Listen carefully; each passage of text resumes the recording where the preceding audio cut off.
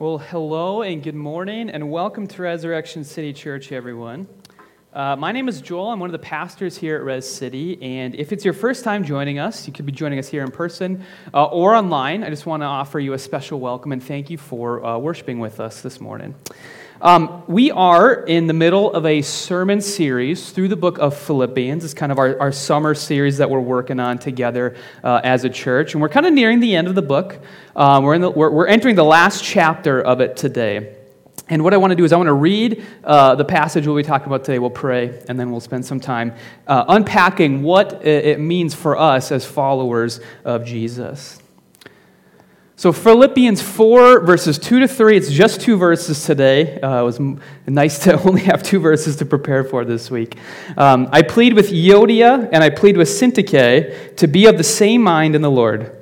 Yes, and I ask you, my true companion, help these women, since they have contended at my side in the cause of the gospel, along with Clement and the rest of my co-workers, whose names are in the book of life. Let's pray.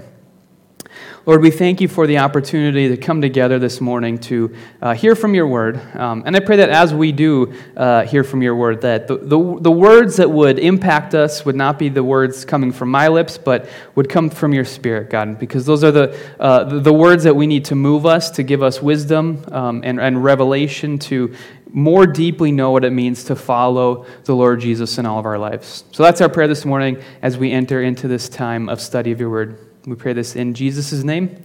Amen. Now, in our family, I'm certainly not the ballet expert. That would be my wife, Julie.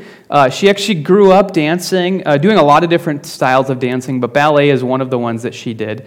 And so I've picked up some stuff around ballet from her. She likes to kind of talk about it. She'll do some different moves for me sometimes, and then she'll try to, get me to do the moves with her, and it's about as bad as you'd expect. It's not pretty all the time. But what I've learned about ballet, and maybe you know this, maybe you're familiar with ballet, maybe not so much, is that there are sort of these different movements that are kind of basic to ballet. They're kind of at the heart of what ballet is. And mastering ballet means kind of using and becoming better and better and better at these specific movements over and over and over again. And they have names like plie, or tendu, or dégagé. And what you do is at the beginning of every ballet class that you take is you practice these moves at the bar, right? You've seen pictures maybe or videos of ballerinas, and they have a bar next to a mirror, and they're just standing there, and they're just kind of going through these movements. That's how they start every single class off.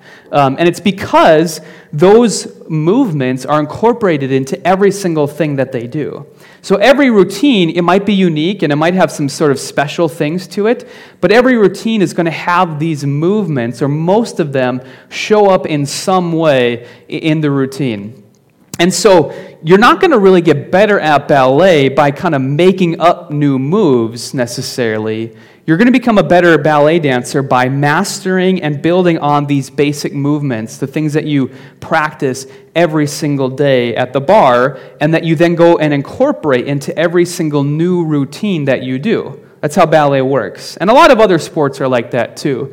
You kind of learn basic, if it's football, you learn kind of the basics of leverage, and you incorporate that into whatever type of thing you're doing, whatever position you're playing. You're going to use leverage as a way to sort of gain an advantage, but you have to understand that at a fundamental level, no matter what you're doing. Now, I think it's good for us to understand that Christianity is a lot like ballet in that sense, where we're always practicing this sort of basic foundational movements which are needed and we have to continue to use and master to incorporate into all of the new, unique, different situations that we encounter as Christians. So we're going to go through our lives, and we're going to have different seasons of life. We're going to have different relationships. We're going to have all these different things we're going to encounter as Christians, things going on in society maybe. And for us as Christians, the thing that we have to master are the basic sort of foundational principles of Christianity and figure out what it looks like to apply those movements into each new situation that we come into contact with. And so growth as a Christian means sort of mastering over and over and over again the sort of basic tenets of what we believe and figuring out what it looks like to live those out in the countless situations that we'll come into in our lives. And one of these basic movements that we have as Christians is reconciliation. And this is a concept or an idea that shows up all over the New Testament. So just a few examples here. First off, Matthew 6:12. This is from the Lord's Prayer. We as a church pray this once a month, and Christians have been praying this for centuries. Okay, this is foundational to everything sort of we understand about what Christianity is. And right in the middle of the prayer, we pray, "And forgive us our debts, as we have also forgiven our debtors." Or here in Ephesians 4:32, this is a command or an ethic that Paul gives to the Ephesian community. He says, "Be kind and compassionate to one another, forgiving each other, just as in Christ God forgave you." Or here in 2 Corinthians 5, verses 18 to 19, and this is a passage that Zach talked about a little bit in his sermon last week. "All this is from God, who reconciled us to himself through Christ and gave us the ministry of reconciliation. That God was reconciling the world to himself in Christ, not counting people's sins against them. And he has committed to us the message of reconciliation." Now, there's a common thread between all of these three verses that we just brought up, even though they pop up in different parts of the Bible and are even told by different people in the Bible. And it's really simple, okay? It's something that everybody can understand, right? Even young children can get this.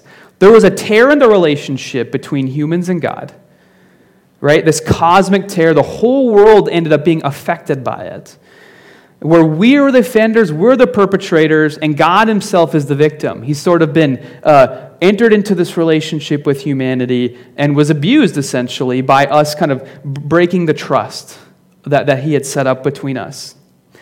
And so what God did is through Jesus, he stitched this tear back together again through forgiveness, reconciling the world back to himself again. And now we, living in the pattern of this, go and we stitch together tears that we help create, and sometimes even ones that we didn't help create. Okay? It's very basic, very simple, and it is one of the foundational basic movements of the gospel. Something we're supposed to meditate on, to apply and then reapply over and over and over again, and to think about as sort of something we might practice at the bar, right? Like a ballet dancer, something that we would take for as part of everything that we do. So when we come to the passage today that we're going to be going through, Philippians verses 4:2 to 3, we find an opportunity for this basic movement to be applied. So let's read it again. "I plead with Euodia and I plead with Syntyche to be of the same mind in the Lord. Yes, and I ask you, my true companion, help these women, since they have contended at my side in the cause of the gospel, along with Clement and the rest of my co-workers whose names are in the book of life." So what's going on here is, well, we don't know a lot about what's going on here. It's a pretty casual, or sort of like for us, reference to some problem that's going on in the Philippian church. And what we know is there's two women, Euodia and Syntyche, who are in some sort of dispute. Now, we don't know what the dispute is. We have a few good guesses based on some context. It's likely that these are not just two random people that Paul knows. It's a good chance that these are people who are in some position of leadership, or at least are well known in the community. And we do know from the beginning that the Philippian church actually had a lot of faithful women that were very involved in the church. So it makes sense that these could be two of those women. And it's maybe not just some personal dispute, right?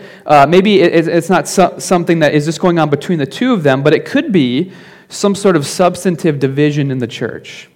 Something that Paul is taking really seriously, so he's urging them publicly to be of one mind, because he thinks it'll be good for the whole community for them to reconcile, to be of common cause. And actually, it's really interesting in verse 3, he's not just appealing to Euodia and Syntyche, he's actually appealing to the whole congregation to take ownership over sort of the relationship between the different people in the church, to have them all kind of come alongside these two women to help them to work out unity and harmony and to come to this place of being of one mind. And notice also, again, this is a kind of a passing reference, right? And so Paul doesn't tell them, Euodia, you need to do this, and Syntyche, you need to, move on this sort of thing, right? He doesn't tell them what to do. And I think it's probably pretty clear that the things that we read in those verses before, from the book of Matthew, from what Paul says to the Ephesians and to the Corinthians, these are things that they were familiar with. So Paul is assuming that they have the tools, they have the understanding of what they need to do in order to reconcile together. And Paul's urging them to sort of take advantage of those tools that they've already been given. Now, unfortunately, I think there is some pressure on us as a society to sort of, despite the fact that we might also have these tools, to sort of neglect them or erode them. And Tim Keller, he talked about this in an article I read recently, where he says what we find ourselves living in is a therapeutic culture, right? Which prioritizes kind of above all else individual autonomy and our emotional state. Things that aren't necessarily bad, but that sometimes can find expression or be brought up above all other things as the most important thing that there is. And so what that does oftentimes is it makes the idea of forgiveness or reconciliation seem kind of unnecessary or just not very important because it doesn't necessarily contribute to those two values of autonomy and our emotional state. And he says that today forgiveness is either discouraged as imposing a moral burden on the person, or at best, it is offered as a way of helping yourself acquire more peaceful inner feelings of healing ourselves as hate. And so really the impulse behind that, even if forgiveness is the path that is taken, is to seek what adds to our self-realization or our happiness. And forgiveness, if that really doesn't contribute to that, it's kind of just something unnecessary. It's not a tool that we need to pick up and use. And so he says, and the result, and he's actually quoting a scholar here named Gregory Jones, is that most of us have been formed by a culture that nourishes revenge and kind of mocks grace. Yet we as Christians, we're called to reconciliation like Jesus, even if it's costly, even if it is a challenge for us. And as a church, we had several groups over the last few months that have been going through this material. It's called Be the Bridge, and it's really aimed at sort of reconciliation in a racial sense, right? Sort of moving through the basic movements of the gospel, but in the realm of racial reconciliation. And one of the things that they say in the material is that true reconciliation requires sacrifice and commitment from both sides. Okay, and this is something we have to realize. But if you've been following with us in the book of Philippians, we've actually talked a lot about sacrifice. We've talked a lot about dying to ourselves. And one of the big takeaways there, I think, is that something isn't bad if there's sacrifice for it. Okay? Instead, in the Christian view of things, sacrifice leads to life.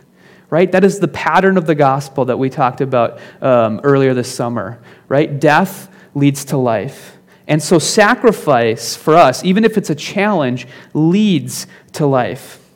And that makes reconciliation for us a holy work because it opens the door to a new future as it mirrors Christ. Christ's reconciliation stops the spread of sin, and it opens the door for the new world that God is creating and will create in Christ. And our own reconciliation, as we seek to emulate Jesus, contributes to that work that God is doing in the world. So what does it look like for us to follow these basic patterns of the gospel? How do we contribute to it as well? Let's walk through some of these basic movements, right? Kind of almost like we're thinking about them, like we're practicing them at the bar, just like we're ballet dancers. Now, the first one is acknowledgement. Okay, we have to know that there's a problem if we're going to move forward and reconcile in any way. Okay? And a lot of reconciliation efforts kind of stop there, right? Because there's a failure to acknowledge that there's any issue. And we in this Be the Bridge groups, we talked a lot about how awareness begins with listening to and hearing others. Again, that seems simple, but that's a real challenge for us a lot of times, right? To really go out of our way to stop and to listen to what other people have to say and be willing to internalize it.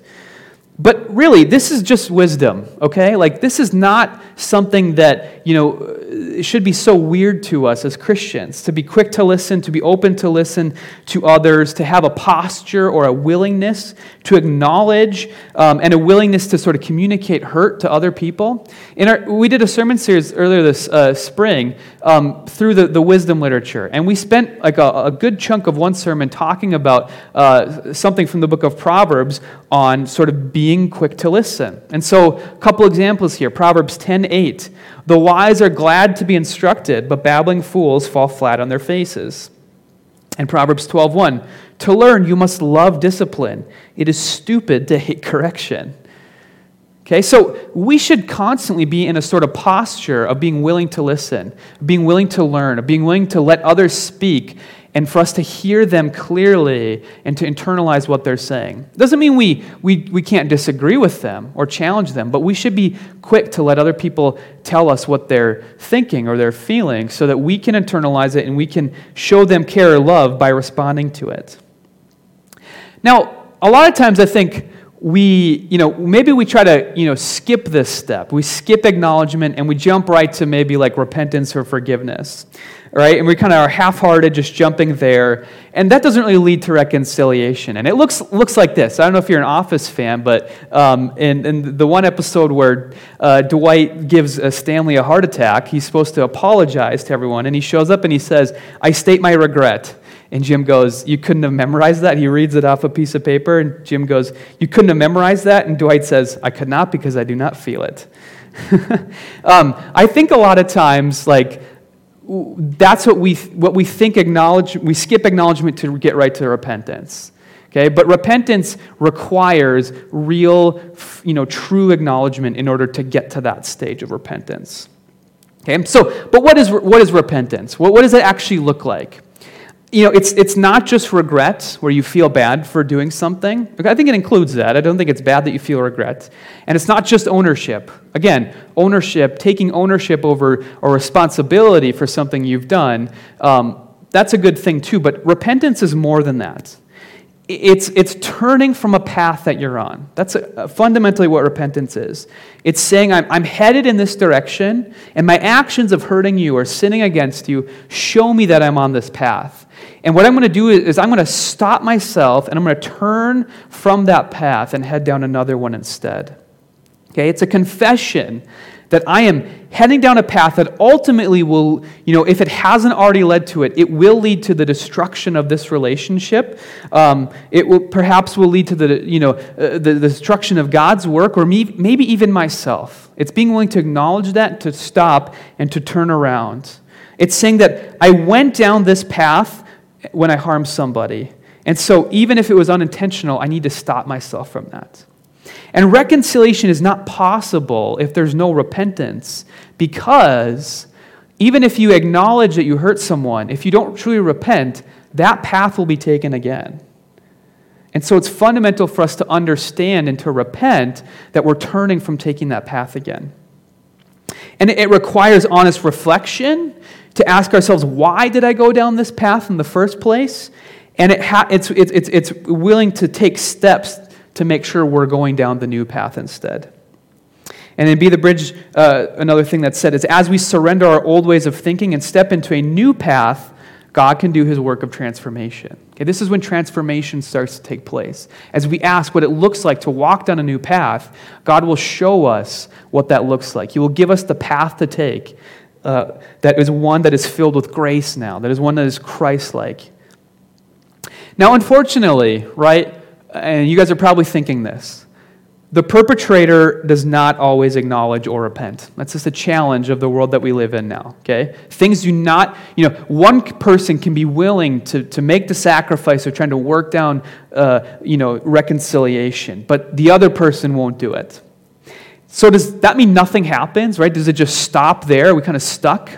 And in a sense, we are, but I think this is important to think about too. And this is a little bit counterintuitive, but turning is not always just for the offender or the perpetrator, okay? Sometimes the one who has been wronged should ask themselves, okay, do I need to turn here? Now, why is this? Obviously, it's because a lot of conflict is not just because of one person, right? It's because the other person is involved in some way too. And even if you are sort of the one acknowledging, hey, I've been hurt, and you're asking the other person to acknowledge it, it doesn't mean you're completely innocent either, okay? But even if not, okay, this is something to consider. We have to be aware of how conflict works. And oftentimes what happens is someone offends another person, they harm another person, and the other person responds in the same way, okay, or out of the same impulse, basically, of what was done to them. And it creates this sort of cycle of hostility. All right, and so what we need to do when we are offended or when we are become victims many times is we need to be willing to at least turn from going down the same path as what was done to us. Now think about just a small, silly example of this, okay? Let's say you get cut off in traffic one day. Someone is rage driving, around on interstate, and they cut you off, and you are really upset with it. And you think, I'm going to speed up, and I'm going to go let this person know that I can count to 1 with my middle finger and, let them know what you think about them doing that. And in the process, you're cutting off other people now to try to, catch up to them or something like that, right? And so now you're doing basically the same thing that other people are doing. And let's say that you get home and you're in a bad mood and your spouse or your roommate comes up to you and they say, how's it going? And you snap at them. You get angry at them now, right? Think about what's happened, right? That person's sin, the person who cut you off, that person's sin has not stayed with them, right? It has now become yours and is sort of spreading to other people, right? This is how hostility works so often, is the sin does not stay with the person who first perpetrates it, but we start, as victims, we can often internalize it, and we can start to take the same path as them now. And so it's easy for us to do that, and we need to stop ourselves from doing it. We need to be willing to turn to stop ourselves from taking the same path that was taken by the person in the first place. Now, this is a challenge because I think we can shove our hurt deep into our Midwestern hearts where we hope no one will ever know it's there, right?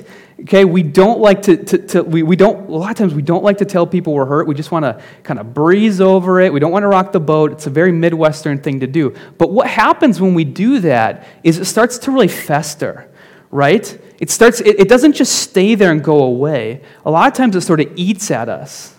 Okay? And we start to become more and more defined by that as it eats away at our hearts. And for many, deep sin that is done to them gets really internalized and starts to really form them. And it can break the relationship. And I think about it like this. So I was just cleaning some carpets the other day, and it made me think a little bit about this. If you get to a carpet, get to a stain on the carpet right away, you should usually be able to get it out, okay? If you use a machine or the spray or whatever, you'll get that out a lot of times. But if you wait for a while, like if you wait weeks or months or even years, stains might never come out, right? No matter what type of heavy-duty material you take at it, okay? You can go out and get the top-of-the-line carpet cleaner, and trust me, I've tried this. I've had jobs where I've had to do this. You cannot get stuff out that's been in there for a long time. And I think it's the same with us in our hearts a lot of times. If we're willing to, immediately acknowledge our hurt to people, we can get it out pretty easily. But if we let it sit inside of us and fester, right, and then maybe a few years later it comes out, it is far harder to get out of our hearts because it has spent a lot of time festering within us.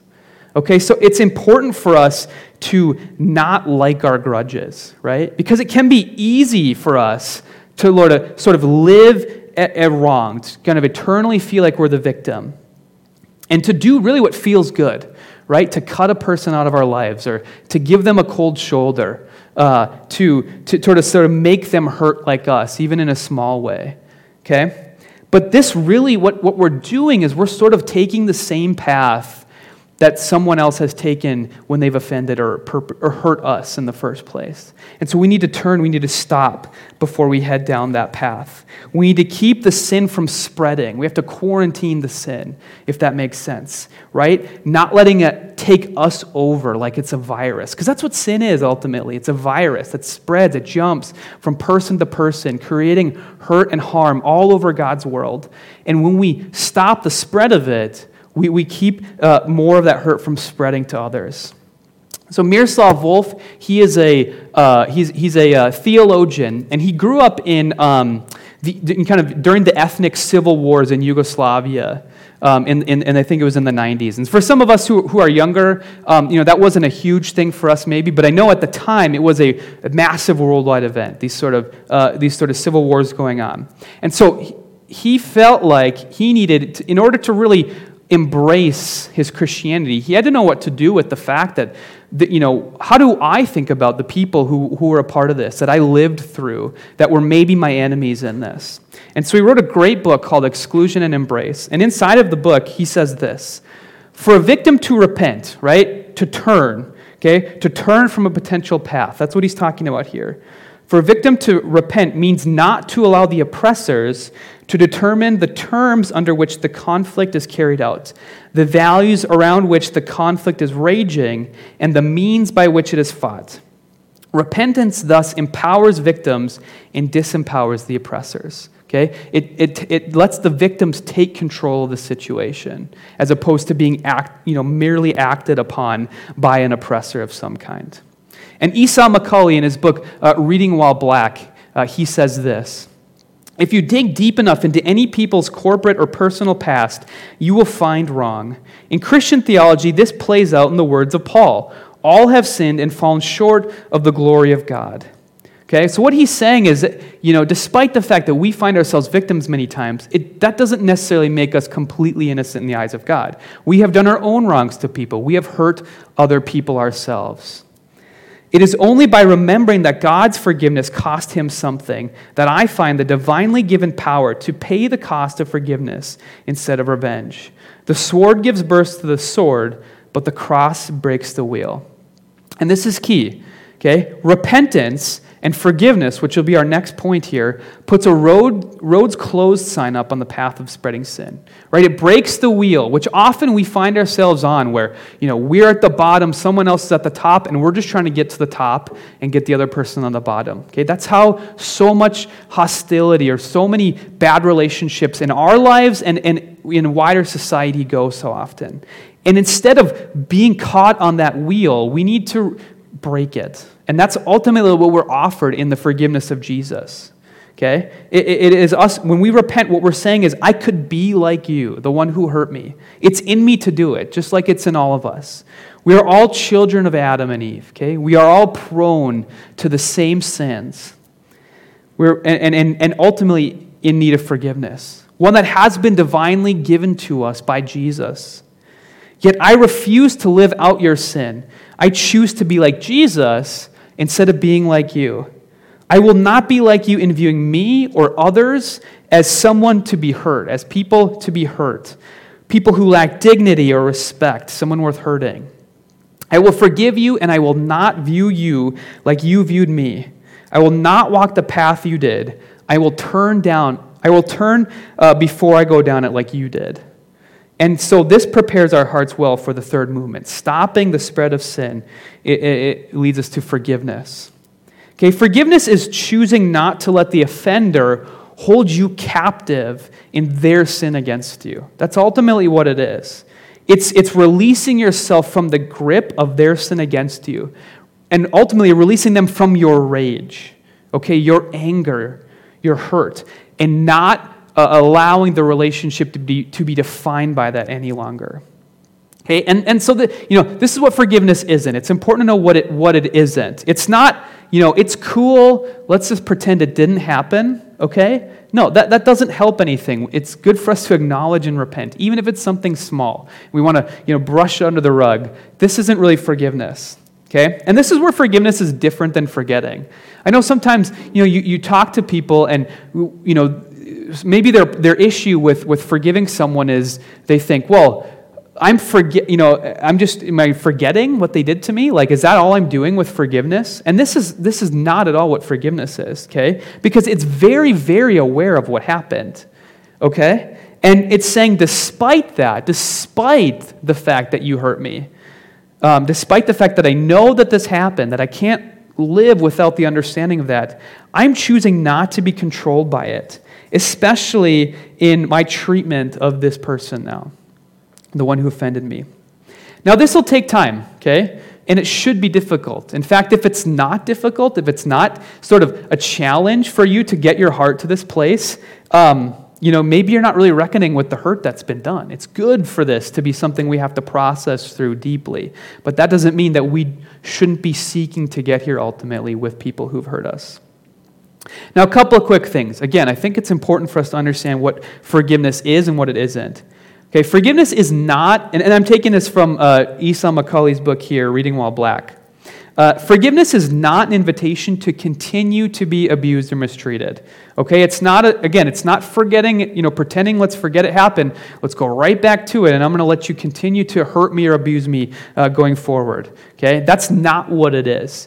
Okay, and if you need a reminder of this, just think about the story of the Bible. It's a story about liberation, right? Whether it's from Pharaoh in Egypt, or whether it's from our own sin and the abuse that sin does to God's world over and over again. The whole point is liberation and removing people from situations where pain and suffering and hardship and abuse comes from. All right, so that should be the ultimate movement we take. And you can do that while still forgiving somebody. And second, is we're called to participate in helping those abused as a community. So if you think back to verse 3 of our passage today, remember what Paul is saying here. He wants these two women to sort of sort things out among themselves. But then he asks the community to take a stake in or ownership over, having this be a place of reconciliation. Okay, we don't want, let's say Euodia was the one who, first harmed Syntyche. Paul does not want that to be the sort of way that things continue to go. He wants the community to take ownership over making sure that it's a safe place for both of them. Okay, and so we as a church have to make sure that we are not allowing people to continue to be abused or hurt. All right, that is not really what forgiveness leads us to. Now, forgiveness even goes further still here, okay? It stops the cycle of hostility by refusing to lock someone into their sin. Okay, so again, going back to how we can respond sometimes to hurts that are done against us by sort of, letting it fester within us, withholding forgiveness from someone who truly is honestly asking for it, who has, repented, who has offered up a sincere apology. What we can do sometimes is we can withhold our forgiveness as a way of making them atone for what they've done and thus locking them into their sin, where you sort of play judge, jury, and executioner. And I think ultimately this is kind of, the impulse that comes from a lot of cancel culture, right? We want to take justice in our own hands. We want to make sure that someone, hurts or loses something for what they've done wrong, and we will refuse to forgive them, even if they seem sincere. Now, Elizabeth Bruenig, she's a Christian, but she writes opinion. She used to write for the Washington Post, the New York Times. Now I believe she's writing for the Atlantic. And she says this about the power of forgiveness and why it's so necessary for us to forgive other people. If we continually deny people the opportunity to have an identity apart from their punished identity, right? This identity that we've said, you sinned, you hurt me, or you hurt someone else, and you can only ever be defined by that identity. That's what she means by the punished identity. Then you're inviting them to permanently inhabit that failure. In other words, not to change. And even if they do change because they're good-hearted, they will not be able to reconcile with anyone as long as they are presented with an identity that is attached to their failure. When we forgive people, we are releasing them from that identity. We are giving them the opportunity to grow, to change, to become a new person. And so it's so important for us, for their good, to be willing to forgive. And finally, the last movement of reconciliation here is restoration. Okay, through restoration, we begin to build a new future together. Okay, this is again, this can't always happen, right? It needs both people to walk down these three movements that we've talked about before this in order to get here. But what happens is we get to a place where we're walking down the path together, both choosing to turn from the path of hostility and instead choosing community. Now, often, this requires somehow making things right, okay? And we have to, wrestle with what this looks like. But I think there's a great story in the Gospels about this, and it's about Zacchaeus.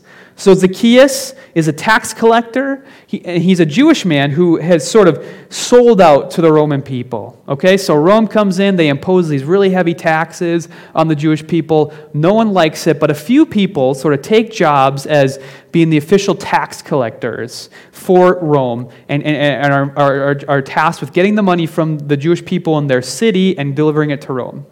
And it was very common for these people to skim off the top and to sort of, make sure that they were living pretty good lifestyles based off it. Rome didn't really have any sort of regulation over these tax collectors, so they were not, the most liked people in their own city. And again, they were kind of viewed as sellouts. And I mean, it's like a textbook definition of injustice, right? Okay, so Zacchaeus meets Jesus, and he's a short guy. He's got to climb a tree. If you went to Sunday school, you probably heard the story. You maybe have a song that's playing in your head right now, just like I do. I'm not going to sing it, though. But Zacchaeus meets Jesus. He wants to meet Jesus so badly. And I think it's really cool because it shows that Zacchaeus had already been having a process of acknowledgement going on in his heart. Okay, the fact that he wanted to meet Jesus, he'd heard about Jesus' sort of program of forgiveness of sins, and he wants to be a part of that. He comes face to face with Jesus, and he says this. Zacchaeus stood up and said to the Lord, "Look, Lord, here and now I give half of my possessions to the poor, and if I have cheated anybody out of anything, I will pay back 4 times the amount." He comes to this place of seeing Jesus, of experiencing forgiveness, of repenting and turning away from a path. And his first response, his initial response to it, is to make things right with the people he's wronged. Okay? And he will now perform his job going forward in light of his own acknowledgement, repentance, forgiveness, and now his restoration back to the people that he is in this relationship with. It's part of his job. But he is going to do it in a way that honors Jesus, taking a completely different path in the course of it. Now, like I said, these movements of restoration for us as Christians will continue to be applied over and over and over again in our lives, in new situations, right? Situations will be big or small, right? They'll be with a friend or a spouse or a roommate, right? One-to-one, things that are maybe pretty easy to work through, but maybe we'll have to do it in other ways. We'll have to do it with groups of people, with friend groups, or with your entire family, or with coworkers, right? And sometimes we'll find ourselves, right, having to take part in efforts that are going on larger in society of reconciliation of some kind. Okay? And we're going to find ourselves on both sides of this. We're going to be victims sometimes, and we're going to be perpetrators. We have to be willing to acknowledge that we're both of those things. Okay? Following Jesus, I think, means being willing to be quick to take on both of those. But we won't encounter situations where these movements aren't appropriate. Okay? There aren't any outlier situations that are just, too far beyond, trying to move down the path of reconciliation if possible. Again, that's costly, right? It's a challenge. But like we've been talking about in Philippians, sacrifice is not a bad thing. It's a good thing because it leads to life. Now, earlier this week, I was listening to a podcast and I was learning a little bit more about evangelicalism, right? The movement of evangelicalism, and kind of what it was founded on. I think this is helpful as we sort of have no real definition for evangelicalism anymore. Okay, but when it started up, it was founded on a sensitivity to sort of the present experience of the Spirit, to God, what God was doing in the present time. Okay, believing He's active, that His work is bubbling up around us, and we get to take part of that and experience it. And it means if we're going to follow in the footsteps of that tradition, that we follow where the Spirit leads. We're willing to admit or acknowledge the Spirit is moving in different ways in our midst. And when we sense that, we are willing to follow along with it, even if it's costly or uncomfortable sometimes for us to do it. And it's clear to me, I felt this more and more, that as the Spirit moves in the world right now, a major area that the Spirit is moving is in the area of racial reconciliation. Okay? And that can be uncomfortable for many, right? And we can look for reasons to resist that. But I think if we do care about the work of the Spirit, about these basic movements, we should be willing to head into that, okay? To apply awareness, acknowledgement, repentance, turning, forgiveness, restoration, for centuries worth of built up ugliness and sin of racism that we find ourselves sort of coming face to face with. Right? This is going to be the answer for that as well. The same things that God has given us. And we take this serious at Res City, at our pastor, elder, community group, leader levels, right? We can't just pray for God to move and then not be willing to jump on board when we see the Spirit moving. And so this is an important way for us to do this. Because reconciliation, about anything, it's not just about good theology, right? It's not just that we're reading our Bibles well and we know, right? We see it show up a bunch of places, okay? Reconciliation is important because sin breaks the world, right? Sin breaks the world, and sin hurts people, right? Whether it's through lying, through exploitation, violence, pride, domineering, racism, whether that's done at individual levels or at corporate levels, sin breaks the world. And reconciliation is God's response to that, to bring and mend his world back together again through his son Jesus and through those who follow him. And so let's be part of that. Let's be people who take that seriously and who are willing to live it out in our lives. Because we know it's not just good theology, it's not just something that we're told we should do because we read in our Bibles, but because the world desperately needs reconciliation. Let's pray. Lord, we thank you that you have reconciled us to yourself. Lord, despite the fact that we sinned against you, despite the fact that we broke trust with you, God, you reconciled us back to yourself. You gave us the power to understand our part in that. You help us turn through your Spirit. You forgive us, and you make a path for restoration for us, God. And that's a path we walk through every single day as we follow Jesus, as we meet together in church, as we gather together during the week as a church, and as we live it out in our own lives, God, trying to follow Jesus and working for restoration in our world. Help us to know what it looks like for us to do that in our own lives, God, where you're calling us to restore things, to reconcile things, and give us the power to do it even when it's uncomfortable or costly to us. We pray this in Jesus' name. Amen.